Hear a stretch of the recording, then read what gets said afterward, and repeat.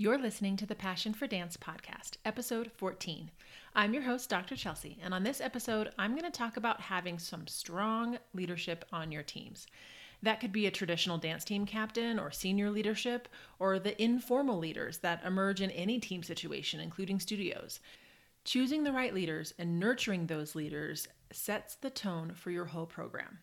Before we get into that, I want to share a great free resource with you. If you are a dance team coach, especially at the high school or college level, I've created this for you to help you choose the best leaders for your team and nurture them to be the leaders that you need. It's called the Roadmap for Choosing the Right Captains, and you can download it now at chelseaparati.com/roadmap or find the link in the show notes of this episode. In this workbook, I walk through how to select captains, whether or not you should use a team vote in the process, the actual application I used for years, and there's so much more. And remember, I'm a scientist, so while all of my years of coaching certainly contributed to the workbook, you can bet it's based in science and solid research. To download the roadmap to choosing the right captains, go to chelseaparati.com/roadmap or find the link in the show notes of this episode. Okay, let's get on with the show. Welcome to the Passion for Dance podcast. I'm Dr. Chelsea, a former professional dancer and dance team coach turned sports psychologist. This podcast focuses on four main pillars: motivation, resilience, mindset, and community. Each week, you'll learn actionable strategies, mindsets, and tips to teach your dancers more than good technique.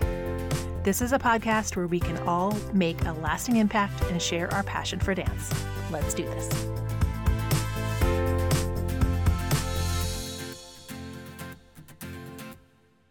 This week, we are going to focus on leadership specifically for high school and college teams, but if you don't have captains on your team or you're in the studio world, don't leave me just yet. You probably have informal leaders at your studio or ballet company, and whether you call them captains or they are appointed leaders of the group, there's an important concept to remember. A leader's influence can be either positive or negative, but it's never neutral. So whether you have formal or informal leaders, they're making a difference for every dancer around them. Dance team leaders can determine if the rest of the team learns cooperation, teamwork, passion, and motivation, or if the dancers around them learn to be lazy, complacent, and unmotivated. A positive leader can encourage a team with less than ideal technical ability to rally and reach amazing competitive heights. Or on the other hand, a team captain can be apathetic and ineffective or actually harmful to a team's success. I have definitely seen both of these firsthand, and the quality of my team leaders has a lot to do with the years that were my favorite. Here's the bottom line. Leaders, whether formal or not, are an essential element of your dance team's road to success. In this episode, I'm going to cover the three types of leaders and the characteristics to look for when you're choosing that leader. For high school and college age athletes, peers are an incredibly strong source of influence. Again, a captain's influence can be either positive or negative, but it's not going to be neutral. But choosing a captain is one of the first and sometimes most difficult decisions you make at the beginning of a season. And once that appointment is made, the hard work has just begun. Developing leadership skills is an ongoing process, every day, all season long. Don't assume they will automatically be a good leader, even if you believe they have the right personality, they're a talented athlete, or they've already demonstrated skills that you believe are part of being a natural leader. A captain's influence is powerful. If you spend the time to specifically help your captain develop into the type of leader you want, you will be able to make sure their influence is in line with your vision and direction for the team. So there are three types of peer leadership. So when we're talking about leaders amongst the dancers in the group, right? They're leading their peers. It's important to consider what role your captain plays and make sure you have all areas covered by one or more leaders. Some captains are in charge of what we call task behaviors in research. It includes setting a good example on and off the dance floor, offering instruction, maybe teaching skills, constructive feedback for their teammates, and possibly even structuring some team meetings. On the other hand, there are leaders who are in charge of social behaviors, and that doesn't mean planning social events, but that could be part of it. But these captains are focused on the relationships of the team. They are in charge of and responsible for providing a sense of acceptance and belonging, and offering general kind of emotional social support all year. The third type of peer leadership is external leadership, because while task and social roles are two important internal functions, leaders must also help the team interact with outside environment. So think things like alumni events at football games, media interactions, pep rallies, school-wide fundraisers. They're going to represent your program outside of your team.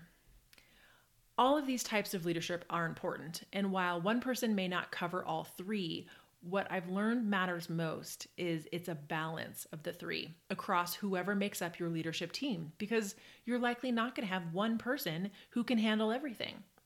For many teams, the most talented dancer is also a great captain for the task behaviors. She may have the technical knowledge to answer questions for other dancers, and her teammates appreciate her feedback because they trust her ability. But it's all in the delivery. Not every talented athlete has the character to be in charge of task behaviors. So don't automatically make your most talented team member a leader. I'm probably not alone in this. I've certainly had that decision backfire sometimes, where you take the strongest dancer and assume they're going to be a leader, or the team votes and assumes that that person would be a great leader. But that doesn't necessarily mean they have the character to be able to teach and explain and deliver those comments carefully and helpfully for their team. During one of my first years as a coach, the most talented dancer was a captain pretty much automatically because I didn't know any better. We'll call her Amy for the sake of this podcast. She was beautiful to watch, but lacked the maturity to be a leader. Amy assumed she would be in the front of everything and never helped a friend who was struggling with a skill, but rather would get mad at her teammates because it took so long to figure it out. She was also a terrible example outside of the team, breaking team rules, getting in trouble with school multiple times.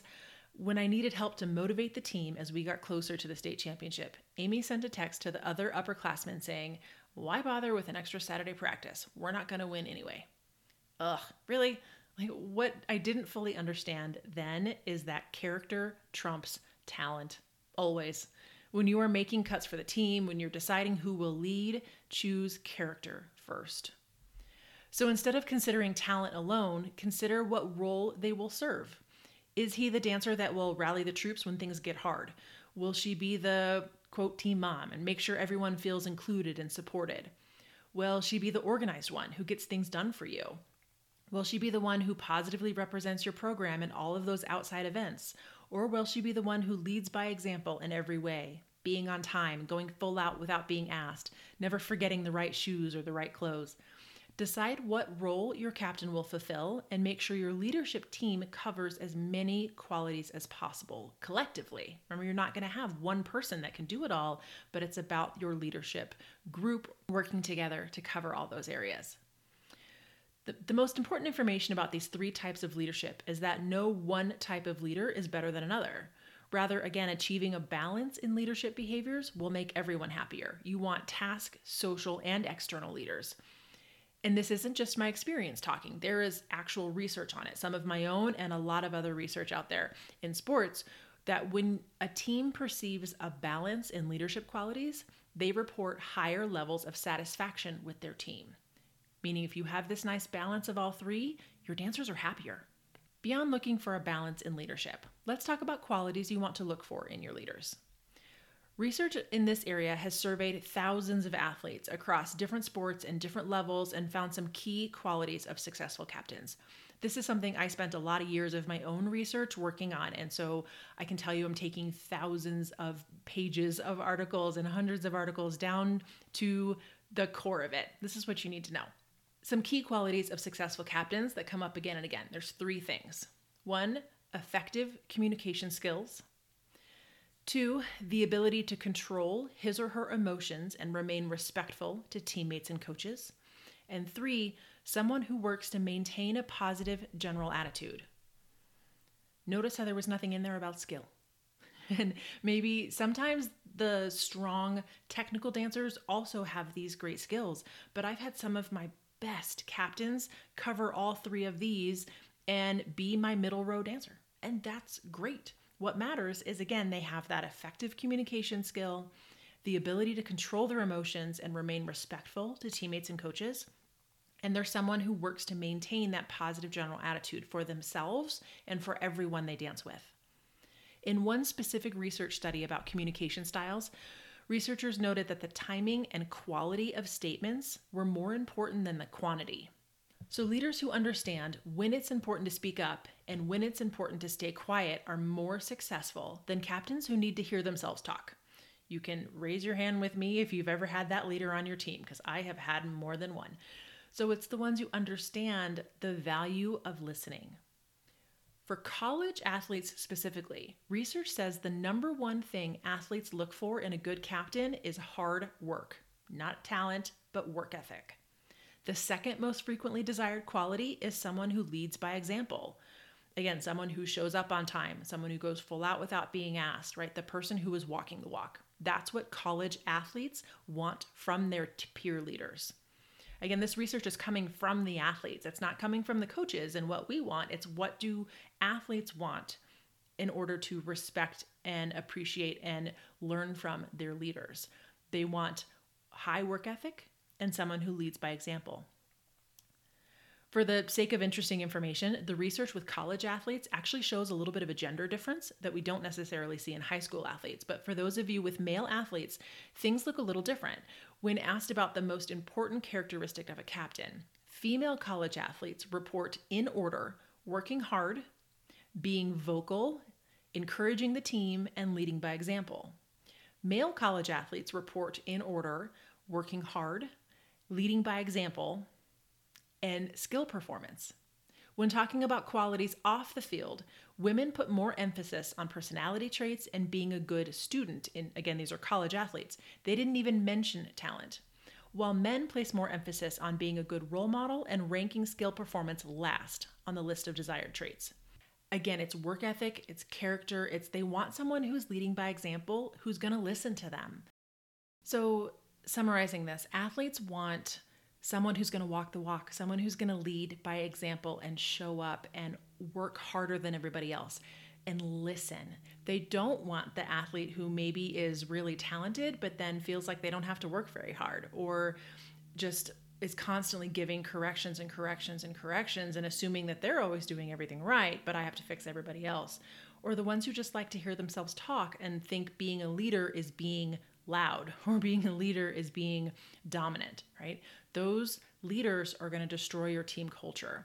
What research shows and what all of my years of experience will tell me that if you choose to have captains, having formal leaders can make or break your team culture. And so you want to pay attention to their work ethic. You reward the behaviors you want to see. Don't just necessarily reward the talent, reward the people who are doing the things you want to see more of. Do you want to see people who show up on time, who work hard, who are kind to their fellow athlete, who are, deliver helpful comments in a way that is respectful, who respect you as the coach? Reward those people. And I also should side note and say that I don't think captains are right for every team or every program. And, a lot of studios don't have formal captains, but you still have leaders. Even if you don't formally say you have leaders, you have people whose influence is stronger. You have people who your dancers are looking up to. Make sure you are still rewarding those people with the behaviors that you want to see more of in your studio and on your team. Because again, why does this whole leadership issue matter? It's all about team culture. While a coach plays an essential role in creating a positive climate, so does a captain, so do the leaders, so do the people who are representing your program. What many coaches don't realize is your choice in leadership can either support the team culture you're trying to achieve or destroy it. A team culture in which captains place more emphasis on cooperation, putting in solid effort, and personal skill improvement makes teammates feel like they're more capable and included.